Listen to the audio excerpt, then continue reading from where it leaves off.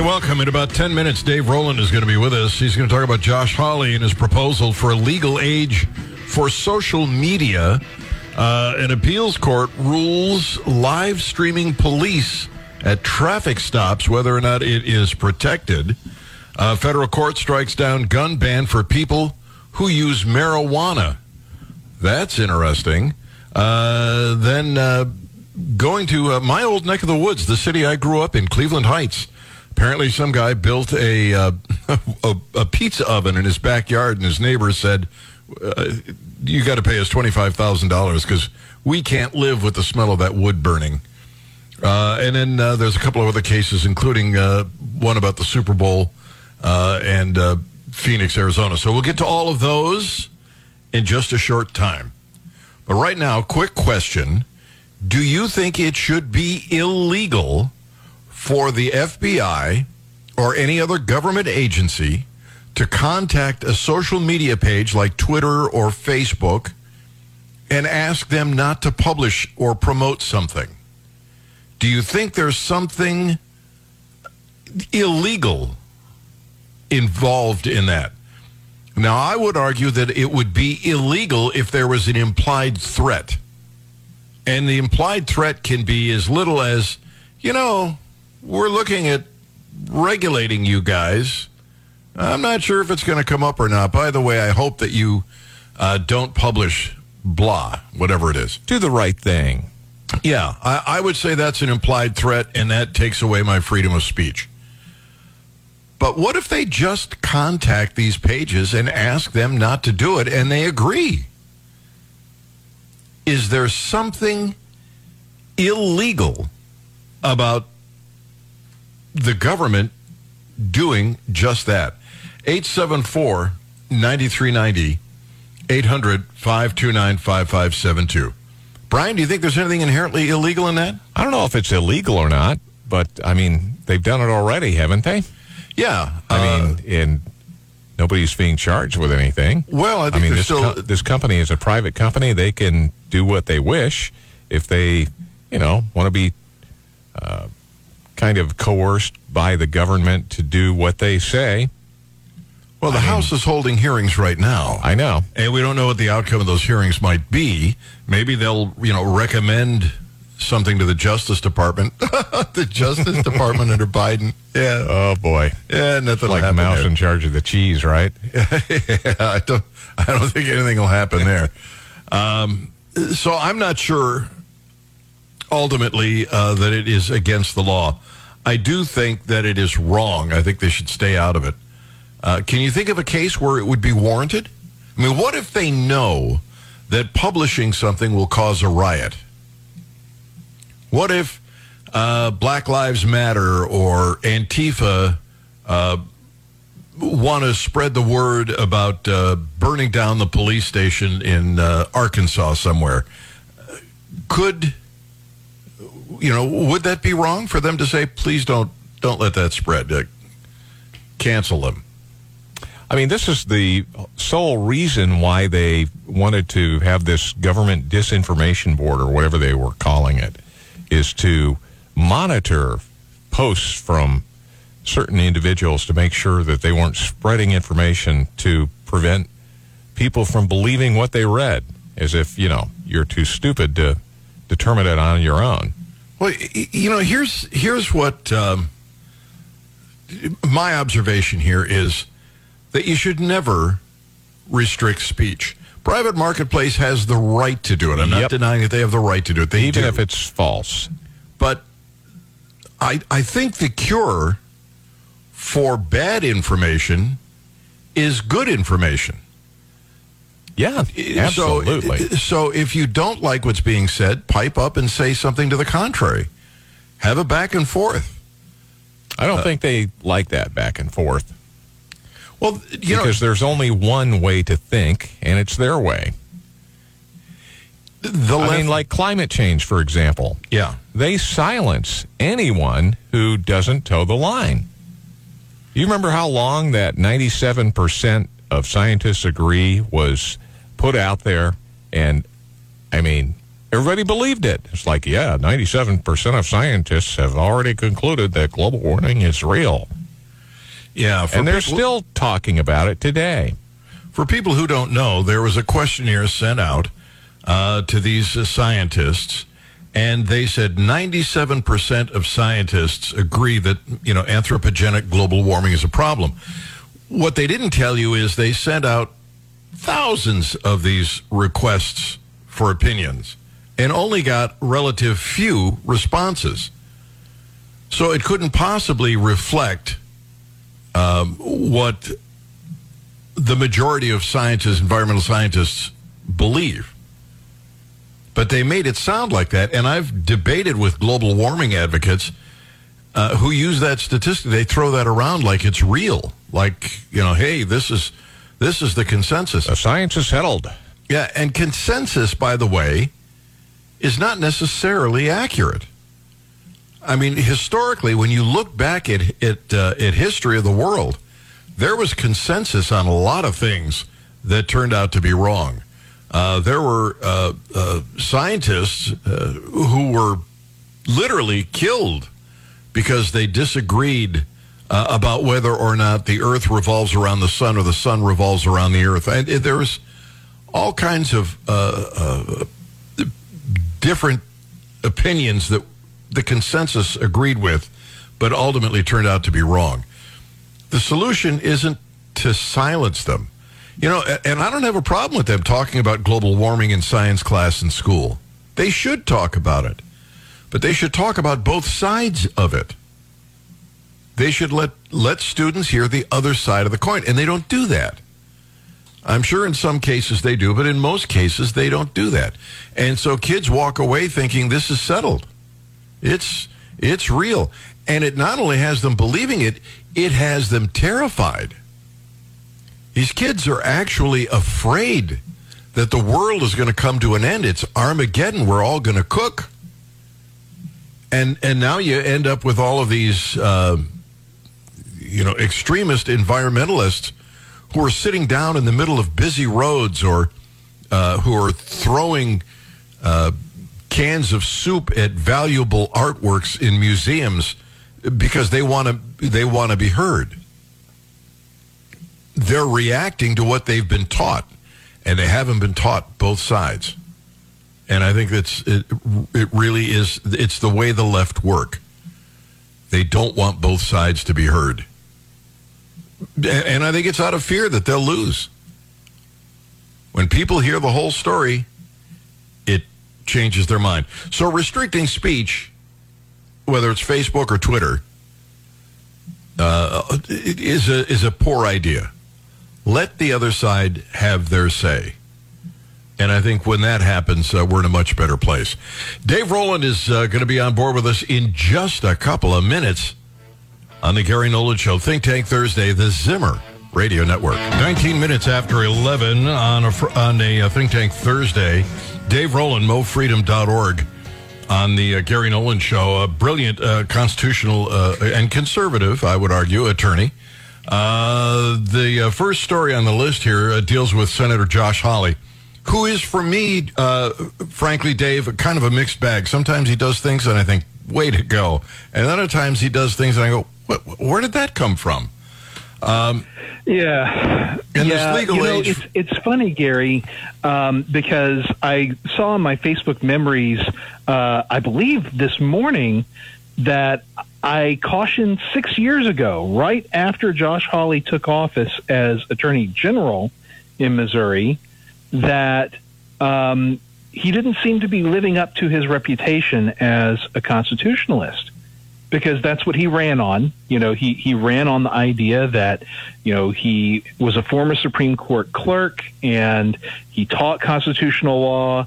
And so he was going to be this big defender of the Constitution. But then you get things like, him proposing an age limit for social media, that the government knows better than, say, parents, at what age it would be appropriate for their children to get involved in social media. And I don't even understand how he could conclude that this is remotely constitutional.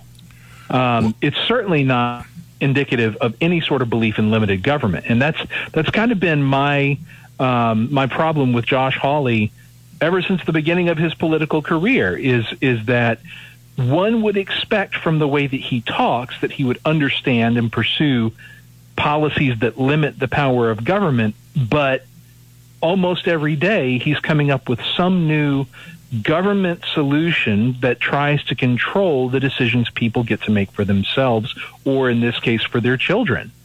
And I just think that that's a huge problem. I also think it's a little bit ironic, and Gary, we've talked about this before, about this idea of there being inconsistency about how we handle young people and when they are believed to be able to make decisions for themselves. Just this last week, the Missouri General Assembly was considering a bill that would restrict young people's ability to carry firearms. And the Democrats have been making a very big deal about the fact that this, at the same time that Republicans are basically acknowledging that young people still have Second Amendment rights, that the Republicans are also trying to say young people shouldn't be allowed to go to drag shows. Right? And there is an incongruity there. It does not make sense that the Republicans would understand limits on government and individual liberty in this one arena, and yet they would turn around and strive to impose restrictions on it in this other arena. Now, are they actually saying, wait, are the Republicans actually saying that it should be against the law for a minor to go to a drag show? My understanding is that is a proposal that's been put forward, is that they are trying to restrict young people's access to drag shows. They would be treated as though, there's like an age restriction being imposed. And I believe one of the proposals was that it would be unlawful to allow children to be exposed to these things. Now, that may be a misunderstanding of the policy. I know that has been discussed in other states, my understanding was that was something that was on the table in Missouri as well. If they prohibited schools from bringing kids to these events or something along those lines, I might be able to see some kind of restriction there, but even that's a bit vague. I just think morally we should be able to... Yeah, it's one thing to establish a policy saying, all right, we are not going to allow our schools to expose children to certain material. That is a policy decision that I think the government is allowed to make for its schools. The problem comes when you're no longer talking about the government saying, this is what the policy is going to be for our schools, which we run and control, and saying we are now going to impose a policy that's going to bind individual citizens in their decision-making abilities for themselves, completely unrelated to these schools that the government runs. That's the distinction, the crucial distinction between government choosing on a policy that it's going to pursue for itself and government imposing its own moral values on individuals. And the latter is a very significant problem. We got a whole bunch of other stories here that I want to get to. I want to go to the one in Cleveland Heights because I grew up there, and I'm familiar with the street where this allegedly happened. But apparently, this couple built a pizza oven, and it's been a 5-year battle over a pizza oven? Up to 6 years now, yeah. Well, this is the thing, is some people get really, really angry about what their neighbors choose to do with their property. And so some of the neighbors went to the city and complained about this pizza oven that this couple had put in their backyards. And so the city says, oh, well, we think this is a nuisance. And so we're going to come in and we're going to require you to tear down the pizza oven. And after a 6-year battle, a jury decided, no, this isn't a nuisance at all. And in 20 minutes. Really not. Yeah, right. Yeah, it was. They didn't deliberate long. I mean, it's basically the same thing as somebody having a smoker in their backyard and making barbecue in their backyard. Maybe the neighbors don't like the smell of it, but that's just that's part of living in a neighborhood. Is every once in a while you're going to be exposed to things that maybe are not ideal for you. What if your neighbor likes to go out on their back porch and smoke a cigar and the smoke wafts across the property line? Well, you may not like it, but it's not a nuisance, right? It doesn't legitimately interfere with your enjoyment of your property. And thankfully the jury in this Cleveland Heights area decided that they weren't going to stand for this. But it's this NIMBY problem, this idea that people should be able to control what other people do on their property. And this is just one of the ridiculous lengths to which government has gone, or at least cities have gone, to try and extend their control over people's private property. It's I would love to have a pizza oven in my backyard. You know what? I'd like my neighbor to have one too, so I could go over there for pizza. Yeah, only if they were willing to invite me over for it. Otherwise, lawsuit time. If they weren't going to invite me over for it, well, then I'd complain that they weren't that they were discriminating against me, Gary, and the government should get involved to force them to bake me a pizza. These are some pretty good sized houses too. Pretty nice neighborhood. All right. We can't stop there. We've got so much more that you have sent us, including an appeals court ruling on live streaming the police. I've never had a burning desire to do that, but I suppose if I saw them doing something that I questioned, I might. And I've seen news stories, reports of people being arrested for, filming or live streaming the police in action. Tell me what happened here. Yeah, so this is a follow-up to a conversation we had back in December because the Fourth Circuit Court of Appeals was considering this case, and they had the arguments in December. A guy had gotten pulled over, and he thought it was really suspect. He didn't think he had done anything really wrong, and so he started live streaming his encounter with the officers that pulled him over, and they said, no, you can't do that. You've got to turn your phone off. So the question was, is there a First Amendment right to live stream an interaction with the police? We've had several courts come along, federal appellate courts, and say, you do have a First Amendment right to record something that can later be shared. And the argument, which was persuasive to the federal district court, the trial court here, was, but that's different from streaming something live. So the rulings that applied to recordings that would be replayed later doesn't necessarily bind this situation where you were live streaming. Well, the Fourth Circuit has handed down its opinion, and let me point out, they did it pretty quickly. It's only been 2 months since they heard this case, and normally it takes a federal court of appeals, say, 3 to 5 months to hand down a decision in a case. The fact that they handed this down in roughly 2 months shows that they didn't have much trouble deciding the case. And they said, yes, you do have a First Amendment right to live stream interactions with police. However, our old friend qualified immunity popped up. And so although the government violated this man's First Amendment freedoms, he doesn't get to recover anything against the officer who committed the violation because of qualified immunity. So it's kind of 2 steps forward, 1 step back. We now have. Oh, go ahead. Well, it's not exactly a Pyrrhic victory. I mean, they did decide that you can't stop them, but at the same time, no relief for having gone through it all. Yeah, basically what this does is it sets the table for future cases. And one thing I'll add, in many of these qualified immunity cases, the court refuses to address the constitutional issue. They refuse to say whether it's constitutional or not. They just say, well, it hasn't been clearly established. Here, at least, they said, this is unconstitutional going forward. That's a plus. So the next cop that does this gets in trouble. Right. All right, quick break. We're going to be right back. Dave Rowland, federal court striking down a gun ban. Next. This is the Gary Nolan Show. This is a big case, and so I'm really excited to talk about it with Dave Rowland, MoFreedom.org. Gun ban for marijuana users. What happened?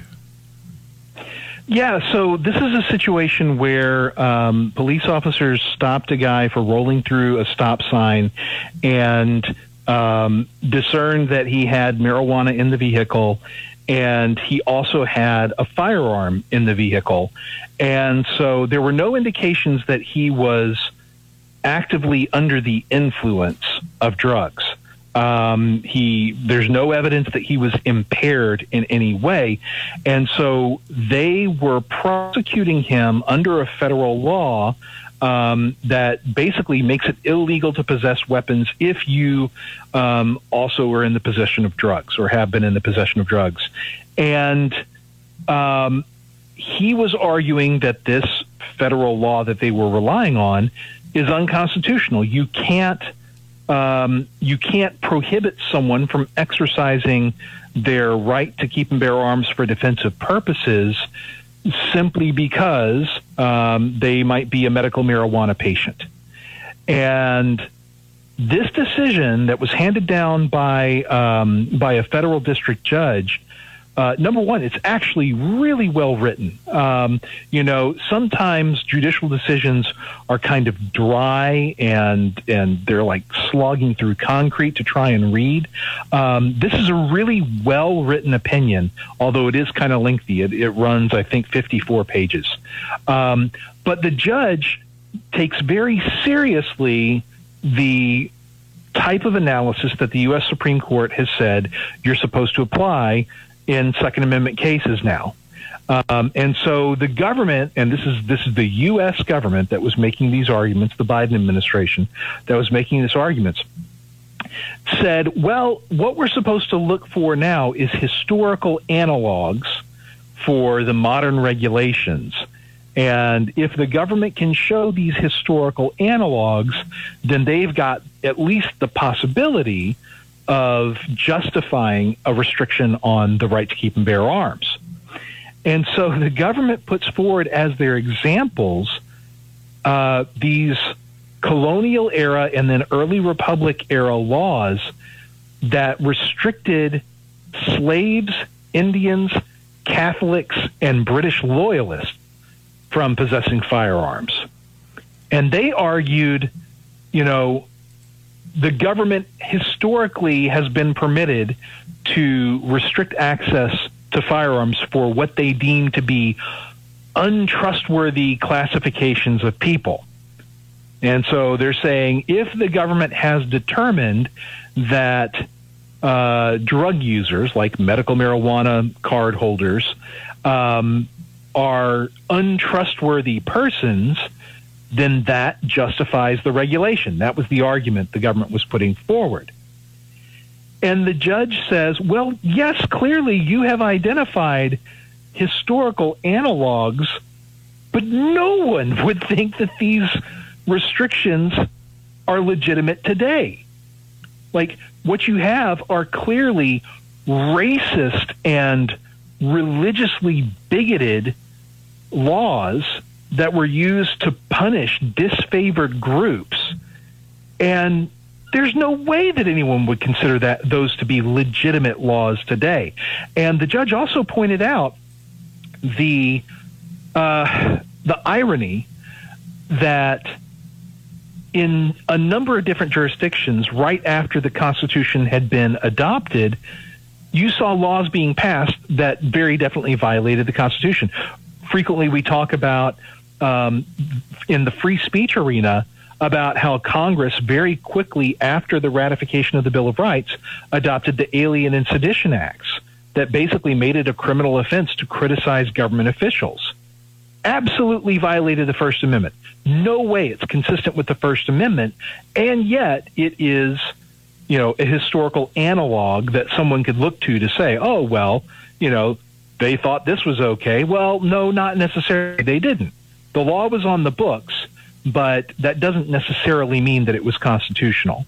And that's what the judge ended up saying here is you cannot rely on the fact that historically they passed laws to prevent certain groups of people from possessing firearms and pretend that that is somehow legitimate when what they were really doing was discriminating against people on the basis of race, religious affiliation, and in the case of British loyalists, their political leanings.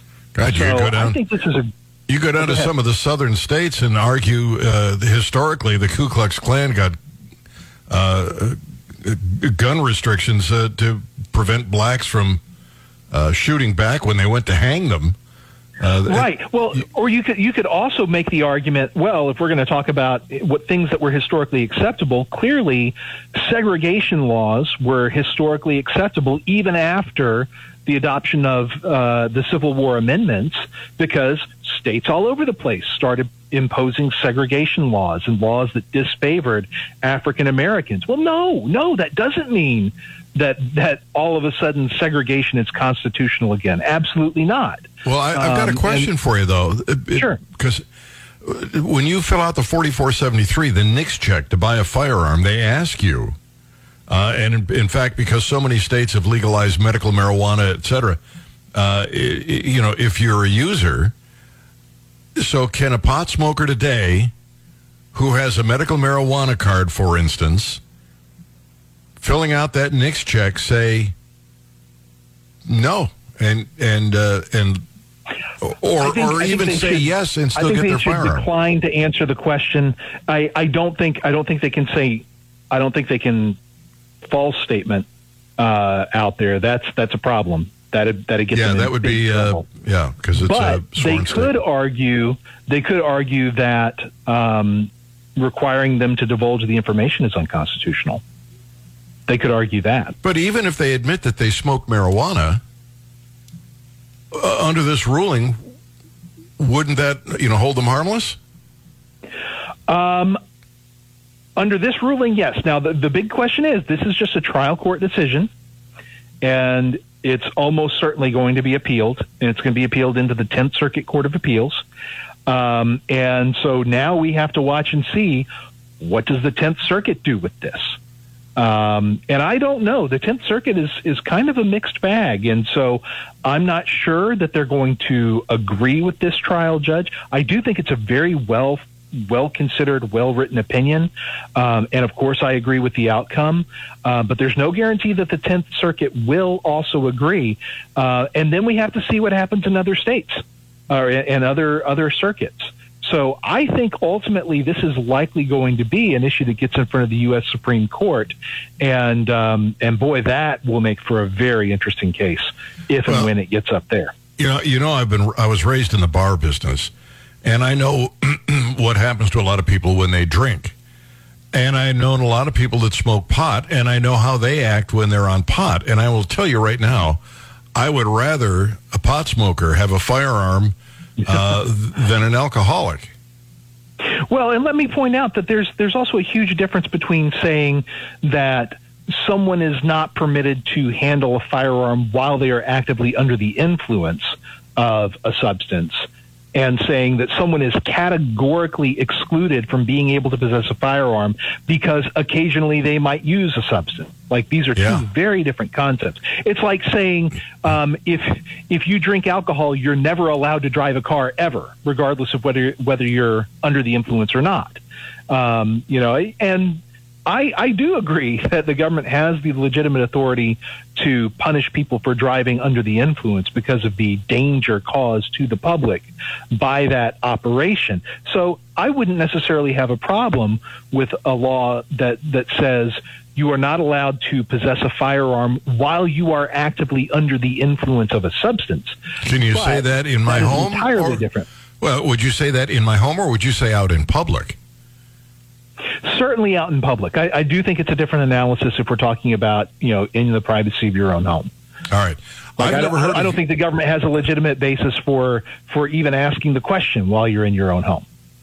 I've never heard of yo-yo car sales, but I'm going to find out about it in just a few minutes because Dave Rowland is going to explain it on the Gary Nolan Show on a Think Tank Thursday on the Zimmer Radio Network. It's 11:50, and I had to look it up. Yo-yo car sales ensnare buyers in bad deals.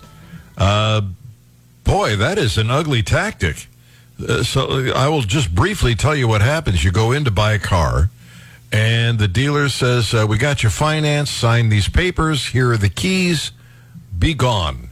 You drive the car for a couple days, and the dealership calls you up and says, the financing fell through. And then there are a couple of options: bring the car back, pay more, change the deal, or give them their money back. And this is apparently happening in a lot of places around the country. That's a pretty ugly tactic, and it's designed to get the salesman the commission and to make sure once they've walked in the door that they got a sale made. There's a saying in the car industry called a be-back. A be-back is somebody who comes in, you sit down, you give them a price, blah, blah, blah, and they say, well, I'm going to shop around, I'll be back. And they almost never do. They want to close that sale before you leave, and this is how they're doing it. Wow. Ugly tactic. Yeah. Dave. So it really is an ugly tactic. The question is, Gary, what should be done about this tactic? Do we want government solutions or do we want private solutions? So right now, the Federal Trade Commission, the government, is trying to come up with new rules that basically deny car dealers, the ability to use this tactic. And to be clear, this is written into the agreement that the potential buyers sign. They never read it. They don't read it. That's right. So what the car company is trying to do, they are making this deal assuming that they'll be able to sell the financial arrangement to a bank or some other financial institution. And with most of their sales, they're able to arrange that transaction. But this yo-yo sale comes into play when the dealer is not able to find somebody to purchase the deal, to purchase the contract. And that's when they go back to the purchaser and say, oh, whoops, the financing fell through. So you either need to give us the car back or you need to come in and agree to this different deal that is on far worse terms than we initially offered you. So because it is actually written into the contract, I think the government shouldn't be getting involved. One of the things that the dealers point out is, look, if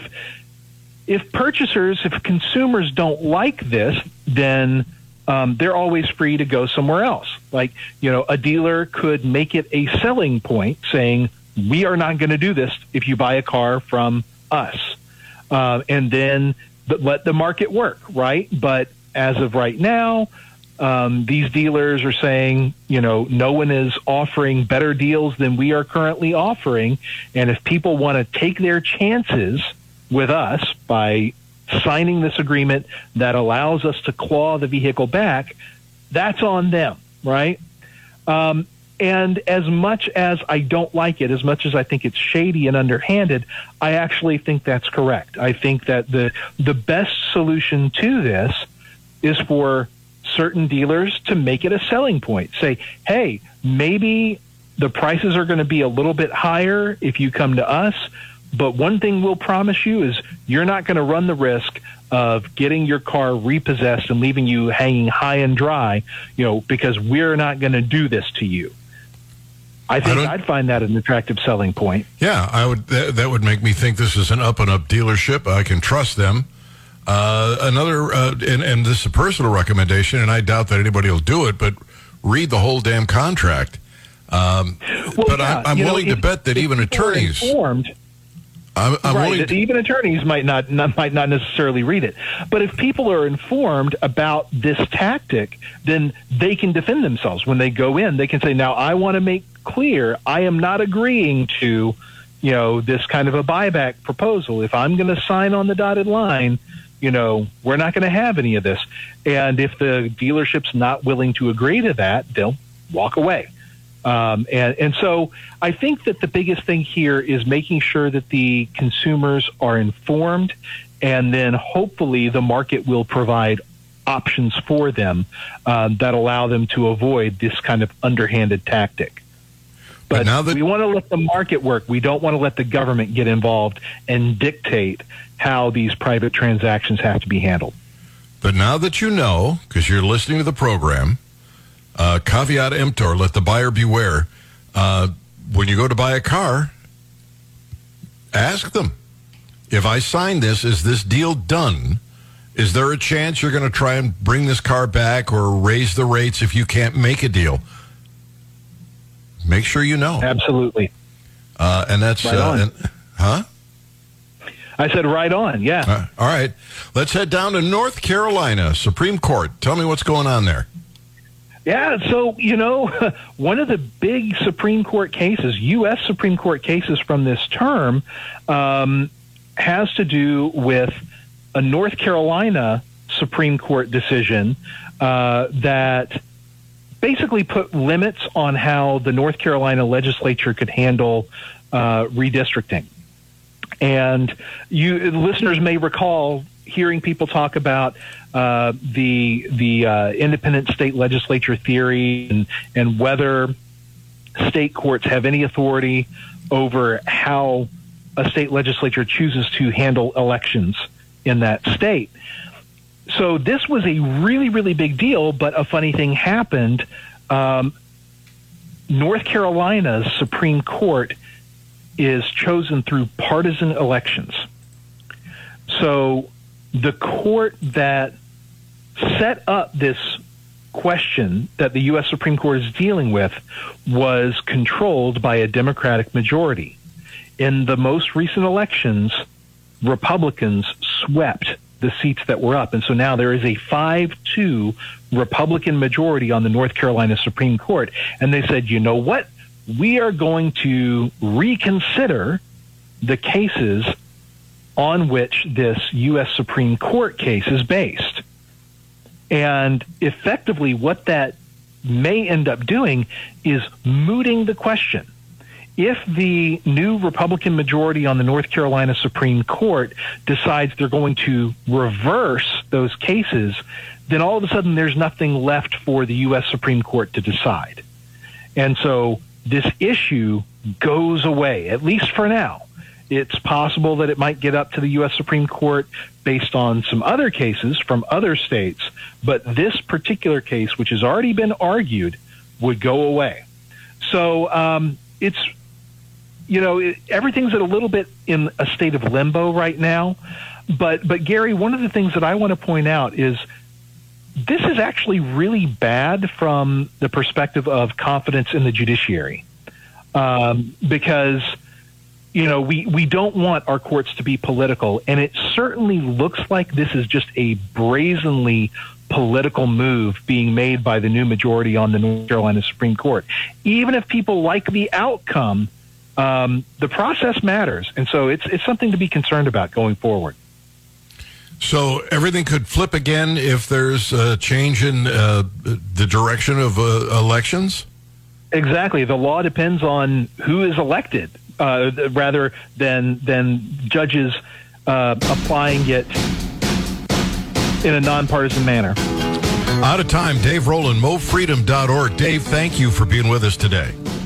Thank you, Gary. All right, buddy. Whatever it is in life that you want, go out and get it. Don't wait for the government to drop it in your lap. You make it happen.